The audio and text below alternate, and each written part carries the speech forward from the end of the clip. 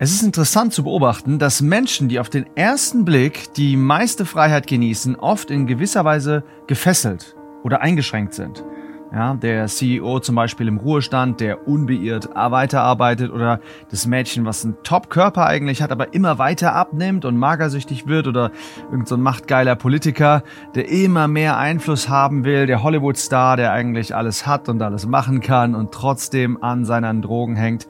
Und dieses Phänomen ist, was du und ich im Kleinen auch kennen und was wir lösen müssen, wenn wir weiter mit Jesus und Gott vorankommen wollen. Und das Gute ist, die Bibel hat Antworten auf diese Frage, deswegen let's go! Ein volles Hallo und schön, dass du hier bist für die Stunde der Wahrheit, wo wir uns einen Moment Zeit nehmen, in Gottes Wort einzutauchen, Gott besser kennenzulernen und dann verändert in die Woche zu starten. Und ich möchte heute mit dir über ein Prinzip reden, was sich tagtäglich in deinem Leben abspielt, aber was du vielleicht nur unterbewusst wahrnimmst, und deswegen kann es sein, dass momentan dieses Prinzip gegen dich arbeitet. Und heute drehen wir die Situation einfach um und fangen an, das Prinzip für uns arbeiten zu lassen. Und zwar lautet dieses Prinzip: Es gibt kein Vakuum in der menschlichen Seele. Es gibt kein Vakuum in der menschlichen Seele. Weißt du, Gott hat dieses Prinzip in die menschliche Seele und auch in die Natur gelegt. Und deswegen funktioniert das eigentlich wie ein Naturgesetz. Wir können vielleicht einfach mal in die Natur schauen. In der Natur gibt es ein Gesetz, das heißt, dass die Natur das Vakuum hasst. Und dieses Phänomen wurde entdeckt von Aristoteles, später von Wissenschaftlern weiterentwickelt. Und das besagt einfach nur, dass in der Natur leere Räume Vakuum vermeiden. Ja, zum Beispiel, wenn du Luft hast, dann, wenn du ein Vakuum erzeugt, was passiert? Sofort versuchen, will ich mal sagen, die Luftmoleküle wieder in diesen leeren Raum reinzuspringen, und du wirst sehen, dass dieser Raum den Druck ausgleichen wird. Ja? Der entsteht dadurch, dass hier halt ein Vakuum ist, dass hier keine Luft drin ist, entsteht ein Druck, gibt Druckausgleich und sofort wird dieses Vakuum wieder gefüllt sein mit Luft. Und das gibt es im Geistigen auch. Nämlich, dass es kein Vakuum in der menschlichen Seele gibt. Das bedeutet, dass die Seele immer von etwas erfüllt oder beeinflusst wird, ob das bewusst oder unbewusst ist. Was ist die Seele? Wille, Verstand und Gefühl. Ja? Nehmen wir uns einfach mal ein paar Beispiele. Stell dir vor, du bist jemand, der einen sehr starken Willen hat. Dann sehen wir es am besten. Ja? Wir nehmen mal ein bisschen die Extreme. Du bist jemand, der sehr, sehr stark von deinem Willen geprägt ist. Und du hast vorher warst du richtig für soziale Gerechtigkeit, hast du dich eingesetzt. Und aus irgendeinem Grund hast du damit aufgehört. Du bist enttäuscht worden oder so. Aber du bist jemand, deine Seele, ja, agiert sehr, sehr stark über deinen Willen. Und jetzt ist ein Vakuum entstanden. Und ich kann dir sagen, dieses Vakuum, das wird sich wieder füllen. Du wirst jemand sein, der vielleicht jetzt total anfangen wird, Fitness zu machen oder auf Gesundheit zu achten und das mit viel Willenskraft durchsetzen will. Warum? Weil es kein Vakuum gibt. Oder Verstand, ja, vorher hast du dich viel gekümmert um Bildung, Wissen und so weiter. Und das legst du jetzt auf Seite, aber trotzdem bist du jemand, der gerne nachdenkt, der gerne liest und so weiter. Und du wirst, oder vielleicht kreativ ist, wirst anfangen, vielleicht ein Künstler zu werden. Oder anfangen, Bücher zu schreiben. Du bist jemand, der ein Gefühlsmensch ist. Du hast dich sehr viel mit Spiritualität, ja, Meditation und so weiter auseinandergesetzt. Und aus irgendeinem Grund legst du das auf Seite. Du wirst aber weiterhin, ja, das brauchen, dass du deine Gefühle und so weiter ausdrückst. Und vielleicht fängst du an und stürzt dich in eine Beziehung mit jemandem, um das auszugleichen. Warum? Weil es kein Vakuum gibt in der Seele eines Menschen. Auch in der Seele eines Volkes, würde ich sagen, gibt es das nicht. Wir haben das gesehen. Zum Beispiel, wenn du in die Geschichte schaust, dann siehst du, es gab das Römische Reich, ein großes Reich, Stabilität, Festigkeit und so weiter. Und im 5. Jahrhundert löst sich das aus, der Niedergang des Weströmischen Reiches. Und bleibt es einfach so? Das Vakuum, was da entsteht? Nein, es kommen Barbarengruppen und so weiter, Nachfolgestaaten, die dieses Machtvakuum im Endeffekt ausfüllen. Französische Revolution das Gleiche. Du hast die Monarchen, ja, die da sind, und dann kommen die großen Revoluzer, ja, Robespierre und so weiter. Und es kommt nicht zu einem Machtvakuum. Sie füllen es aus. Letztendlich wird dann Napoleon kommen. Also die Monarchie wird im Endeffekt nur abgelöst von so jemanden wie Napoleon, der dann durch ganz Europa zieht. Wir hatten in Deutschland zum Beispiel hatten wir den Kaiser. Ja, und dann hat er Anfang des 20. Jahrhunderts abgedankt. Was ist gekommen? Nationalstaaten. Dieses Machtvakuum wurde ausgefüllt. Wir brauchten einfach jemand an der Spitze und dann ist es mal ganz kurz sehr, sehr schief gelaufen, bevor es dann besser ging. Aber worum es geht, ist, das Vakuum bleibt nicht. Ob es in deiner Seele ist, ob es in einer Nation ist. Und weißt du, selbst Jesus hat es gesagt. Jesus hat es gesagt, weil er der Sohn Gottes ist und weil er weiß, wie Gott die Welt erschaffen hat. Und er sagt in Matthäus 12, da sagt er, dass auch im Geistlichen das so ist. Da sagt er in Matthäus 12, da sagt er, dass da Geister sind, wenn du einen bösen Geist hattest und der wird ausgetrieben aus deinem Haus, aus deinem Körper. Und wenn du dann das Vakuum da lässt, der Wortlaut bedeutet, dass er sagt, dieser Geist wird dann mal zwischendurch checken und sehen, ist da ein Vakuum in dem Körper? Ja oder nein? Und wenn er das sieht, ist da ein Vakuum, dann spricht der Geist Folgendes. Er sagt, ich will in mein Haus zurückkehren, ich will in diesen Körper zurück, von wo ich hinausgegangen bin. Und wenn er kommt, findet er es leer und gekehrt und geschmückt vor. Er findet dieses Vakuum, findet er vor. Und dann holt er sich 7 andere und es wird schlimmer als vorher. Und das lehrt uns etwas, nämlich, dass es kein Vakuum gibt in der Seele eines Menschen. Wir können ein Vakuum herstellen. Zum Beispiel machen wir das bei der Bekehrung, dass wir sagen, ich bin nichts. Herr, fülle du mich. Es ist super wichtig, dass wir dieses Vakuum durch eine Entscheidung herstellen und sagen, ich leere mich von mir selbst und ich will, dass Gott reinkommt. Gott will nämlich leere Gefäße füllen. Aber weißt du was? Der Teufel auch. Gott will leere Gefäße füllen, der Teufel auch. Und wenn wir nicht sagen, komm Herr Jesus, komm, dann sagen wir zu gleicher Zeit, komm Teufel, komm. Und das ist ziemlich krass, aber im Endeffekt ist das Prinzip des Vakuum, was nicht leer bleiben will. Warum erkläre ich das? Ich erkläre das, weil wir dieses Gesetz mal nehmen wollen, dieses Prinzip, und wir wollen jetzt reingehen in Richter 4 und wollen uns anschauen, wie sich das genau auch anwenden lässt auf unsere Situation, die wir in Richter 4 vorfinden. Ich lese ab Vers 1. Und zwar steht da, und die Kinder Israel taten wieder, was böse war in den Augen des Herrn, und Ehud war gestorben. Man könnte sagen, denn Ehud war gestorben. Ehud, der große Befreier. Ja, die Story hatten wir gerade gesehen. Der große Befreier, 80 Jahre lang Ruhe, Frieden. Und jetzt dieses Vakuum. Er ist gestorben und was sehen wir? Sofort. Das Vakuum will gefüllt werden. Und es wird gefüllt dadurch, dass die Kinder Israel, also das Volk Israel, dass sie das tun, was böse ist. Wir lesen weiter. Und da verkaufte sie der Herr in die Hand Jabins, des Königs der Kanaaniter, der in Hazor regierte. Und sein Heeroberster war Sisera und er wohnte in Haroshet Goim. Und die Kinder Israel schrien zu dem Herrn, denn er hatte 900 eiserne Wagen und er bedrückte die Kinder Israel 20 Jahre mit Gewalt. Ehud, der Befreier, stirbt und er lässt ein Vakuum. Und dieses Vakuum, das wird gefüllt aber hier mit einer falschen Freiheit. Was bedeutet das? Es bedeutet, dass diese Freiheit, die sie jetzt haben, nicht echt ist. Und weißt du, die Lüge Satans ist, dass du frei sein kannst. Einer der größten Lügen Satan ist es, dass Sünde befreiend ist. Du bist gefesselt in deiner Ehe, brech aus. Oder du bist gefesselt in deiner Gemeinde, geh raus. Dein Freund, ja, der hat dir einmal was gesagt, hat dich ein bisschen ermahnt und so weiter. Man, raus damit. Opfer diese Freundschaft, beende sie. Schaff dir Freiheit. Schaff dir ein Vakuum. Aber was weißt du jetzt? Was haben wir jetzt gerade gelernt? Ein Vakuum, das will nie leer bleiben. Es wird sich füllen mit etwas Neuem. Und was ist dieses Neue?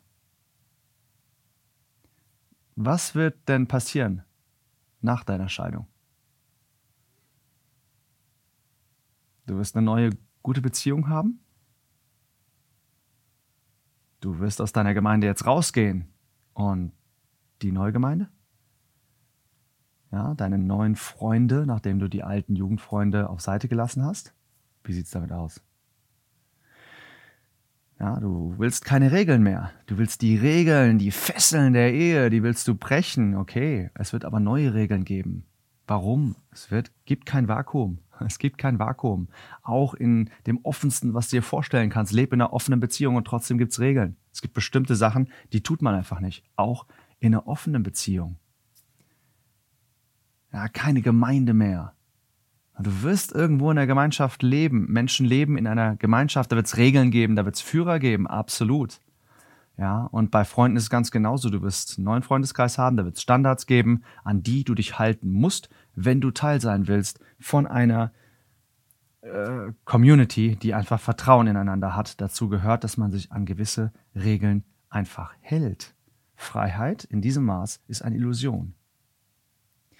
Vakuum will gefüllt werden. Und glaub mir, das Haus, das bleibt nie leer, wie Jesus Christus das gesagt hat. Es bleibt nicht leer. Entweder kommt Gott rein oder es kommt der Teufel rein. Ja, das heißt schon im Sprichwort, heißt es ja schon, wenn die Katze aus dem Haus ist, dann tanzen die Mäuse auf dem Tisch. So ist es. Das Haus ist voll, da geht was ab. Die Frage ist einfach nur, was entscheidest du, wen lässt du rein? Wer füllt dein Haus aus? Der Ehud war hier die Regel gewesen, er war die Bremse, er war das Rückhaltemittel gewesen, derjenige, der noch zurückgehalten hat. Ja, wir kennen das ja aus dem Neuen Testament. Es gibt auch noch heute etwas, was zurückhält, 2 Thessalonicher 2. Es gibt etwas, was zurückhält momentan.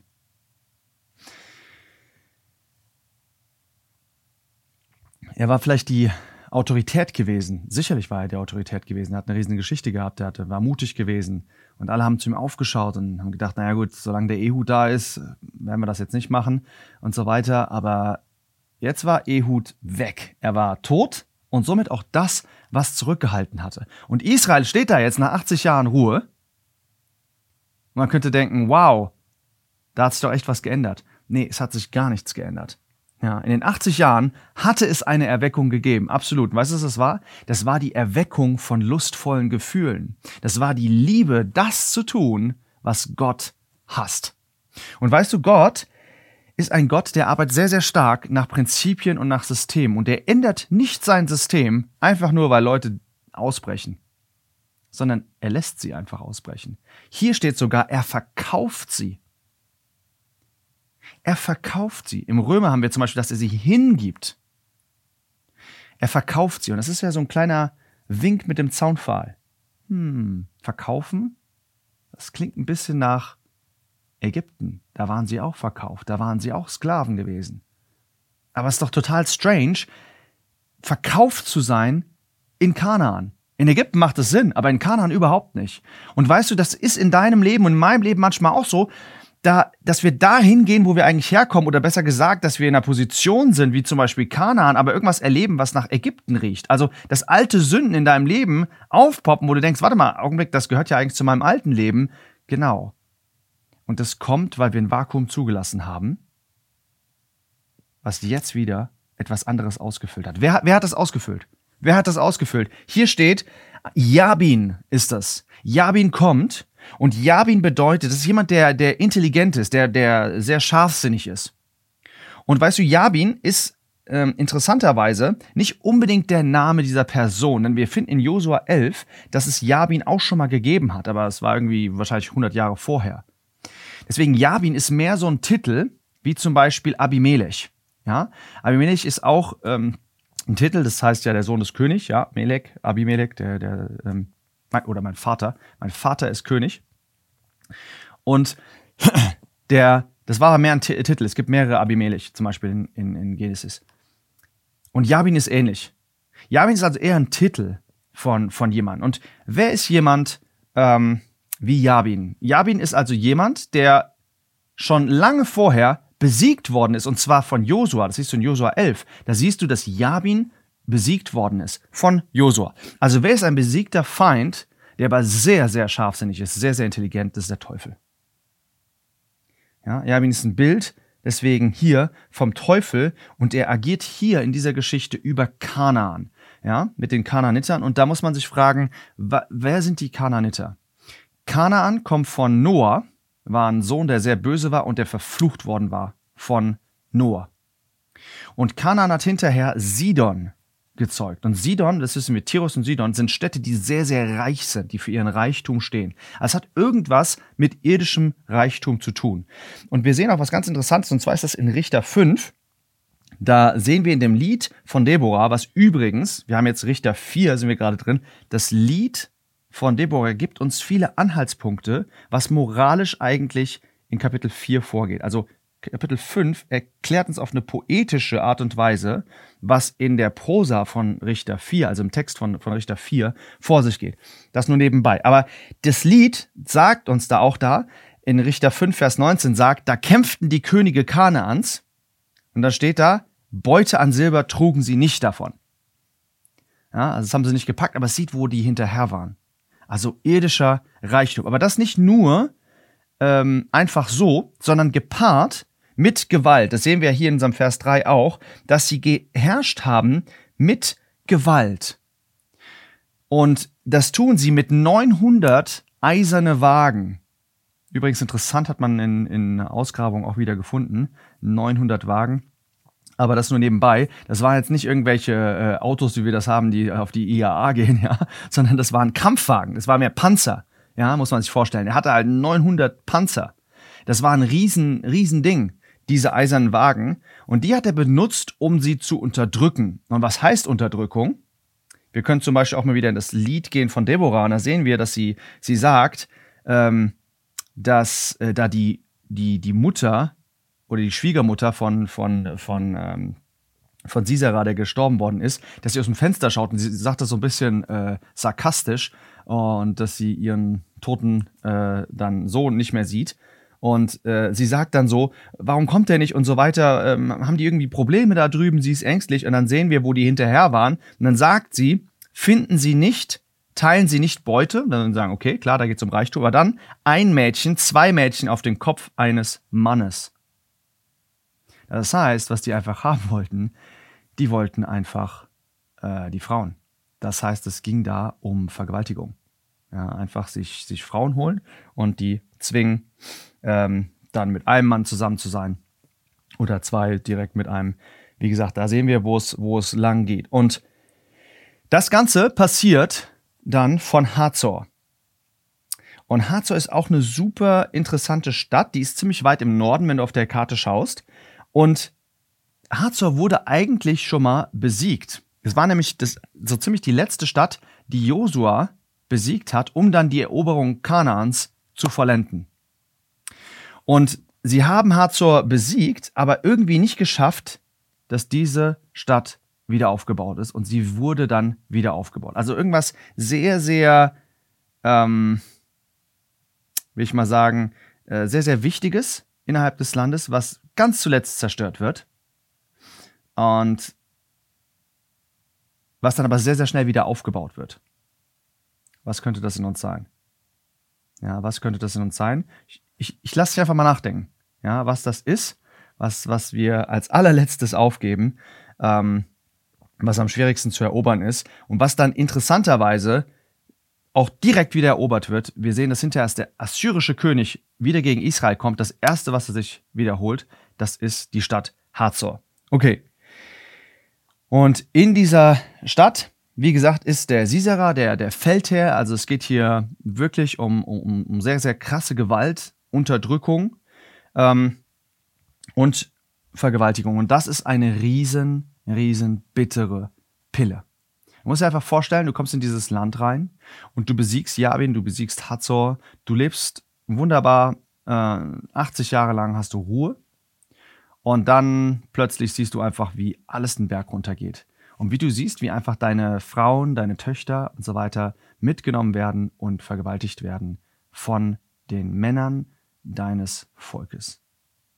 Und wenn wir einfach schauen in unser Leben, wenn wir schauen in die Christenheit, da muss man einfach sagen, wie bitter ist das eigentlich zu sehen, was in der Kirche passiert. Und was für eine Unehre das ist für den Gott der Herrlichkeit, der uns so ein geniales Buch wie die Bibel gegeben hat, der uns so geniale Gesetze gegeben hat, der uns Prinzipien, meine ich damit, ja, der uns Dinge gegeben hat, die uns direkt in sein Herz schauen lassen, der uns den Heiligen Geist gegeben hat, damit wir das umsetzen können und zu sehen, was teilweise in den Kirchen passiert und wovon wir Teil sind. Das ist eine mega bittere Pille. Ich glaube, dass wir gar nicht mehr wissen, was es hieß im geistlichen Sinne, dass Israel das ganze Volk hat. Was das wäre. Ich wünschte, wir könnten mal wieder träumen, zu wissen, wie das aussehen würde, wenn wir das Land wirklich inne hätten. Ja, nicht jetzt politisch, sondern geistlich. Wenn die Kirchen gut stehen würden, wenn überall Kirchen wären, die einfach nur das Licht Gottes, die Liebe Gottes, die Heiligkeit Gottes, alles das ausstrahlen würden, Leute würden kommen, sie würden angenommen werden, sie würden weitergeführt werden, sie würden das Evangelium hören, sie würden die Bibel anfangen zu lieben, sie würden durch den Heiligen Geist geleitet werden, sie würden sehen, was echte Führer sind, sie würden andere Leute weiterhin einladen und es würde alles geistlich wachsen. Und was sehen wir anstelle? Wir sehen anstelle, dass es Missbrauch gibt ohne Ende. Man kann es ja gar nicht mehr hören. Dass Leute machen, was sie wollen. Ja, in Kirchen. Ja, und das wird sich in unserer Generation genauso zeigen. Es werden genau die gleichen Enttäuschungen kommen, wenn wir nicht umkehren. Dass es wieder Scheidungen geben wird, dass Leute führen werden, die einfach, wo du denkst, meine Güte, die haben nach 1. Timotheus 3 gar nichts zu sagen. Ja, dass Leute wieder, ja, das ist einfach, dass du dir einfach nur sagen wirst, ich weiß nicht mehr, wo oben und unten ist, die Bibel überhaupt kein Standard mehr ist. Dass du einfach sagen wirst, hier geht's drüber und drunter. Und das mit unseren eigenen Kindern, das mit unseren eigenen Freunden. Hier war das so, sie sahen einfach ihre Töchter, sie sahen ihre Frauen weggehen mit anderen Männern und die wussten ganz genau, was da passiert. Es war so bitter. Und wenn wir mit der Sünde spielen, dann spielt die Sünde irgendwann mit uns. Und ich kann sagen, Sünde ist kein Spielzeug. Sünde ist kein Spielzeug. Ja, es ist wie wenn du diesen Pitbull-Halter siehst, ja, und er dir sagt, der will nur spielen. Sünde will nur spielen. Denk mal drüber nach. Ja. Denk mal vielleicht darüber nach, dass das, was wir heute ernten, dass es eine Saat ist, die wir vor Jahren gesät haben. Oder was du heute erntest, das ist, was du vor Wochen und Monaten gesät hast. Wenn es dir heute mega schlecht geht, lass uns mal drüber nachdenken, dass es vielleicht eine Saat ist, die wir vor Jahren gesät haben.